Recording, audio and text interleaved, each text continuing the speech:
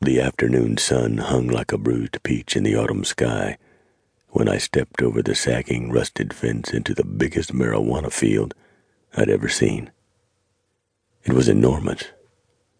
A field of 1,000 hazy daydreams stretching like a Kansas cornfield and disappearing into the tree-lined ridge rising up behind it. A breeze from the west washed against my neck and by my face, rustling the spiked plants.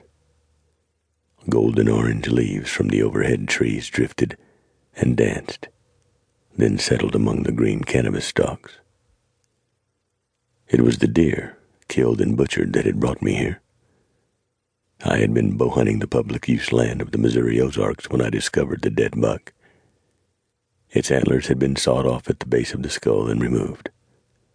The carcass left to rot. 200 pounds of wasted meat. It was a fresh kill. The wet sheen of scarlet blood glistened against the dull fur. It smelled like a fistful of dirty pennies. There were 5 bullet entries. 3 in the gut. Smell of dirty pennies and 3 in the gut.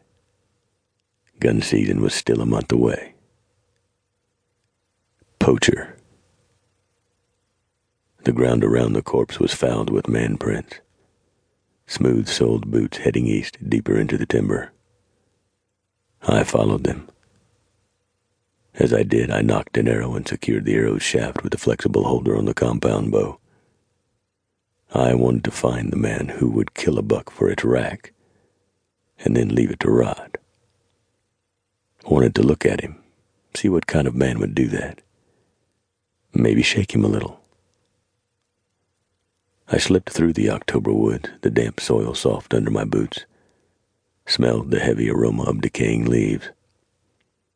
I found one of those miniature liquor bottles like the airlines serve. Jim Beam. Found a cigarette butt. Marlboro Light. Drinks whiskey, smokes cigarettes, litters the countryside, and shoots deer for kicks. Had to be a real man. I crossed a creek that cut like a vein through the forest, while the sun pulsed and spat yellow-orange rays through the crooked fingers of the timber. Shadows reached for me. A squirrel skittered through the leaves, then scampered up a tree, his claws clicking and scraping against the bark. He sat on a limb, chattering excitedly, scolding me. 2 hours of light left. I crossed the brown-crusted fence and saw the marijuana then.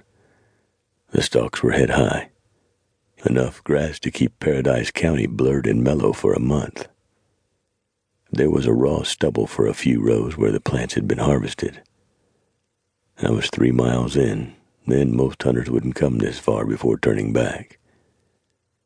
Besides, this area didn't get much traffic until the November gun season, by which time the crop would be gone and rolled into zigzag papers. I stepped into the stubble. On one side of the field was a small garbage pile of Miller beer cans, Maxwell House coffee cans, various tins from beans, soups, and other canned items. The gray-speckled blackness of an old campfire spotted the edge of the field like a scab. Thoughtful of them to bring garbage. Made it more like civilization. Just bring your own. From the amount of debris, it looked as if several men tended the crop.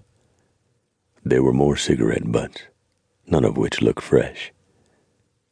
I heard a rustling noise in the marijuana stalks. Another deer? Or the poacher? Then I heard something I'd never heard in the woods. A sound that sent an electric chill along the back of my neck. I was gripped by an ancient, paralyzing fear, older than bullets and steel.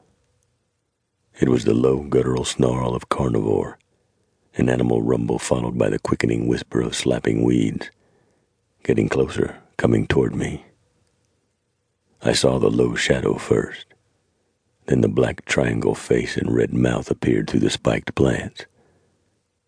There are few terrors to equal that caused by a huge hound, especially a Doberman pinscher.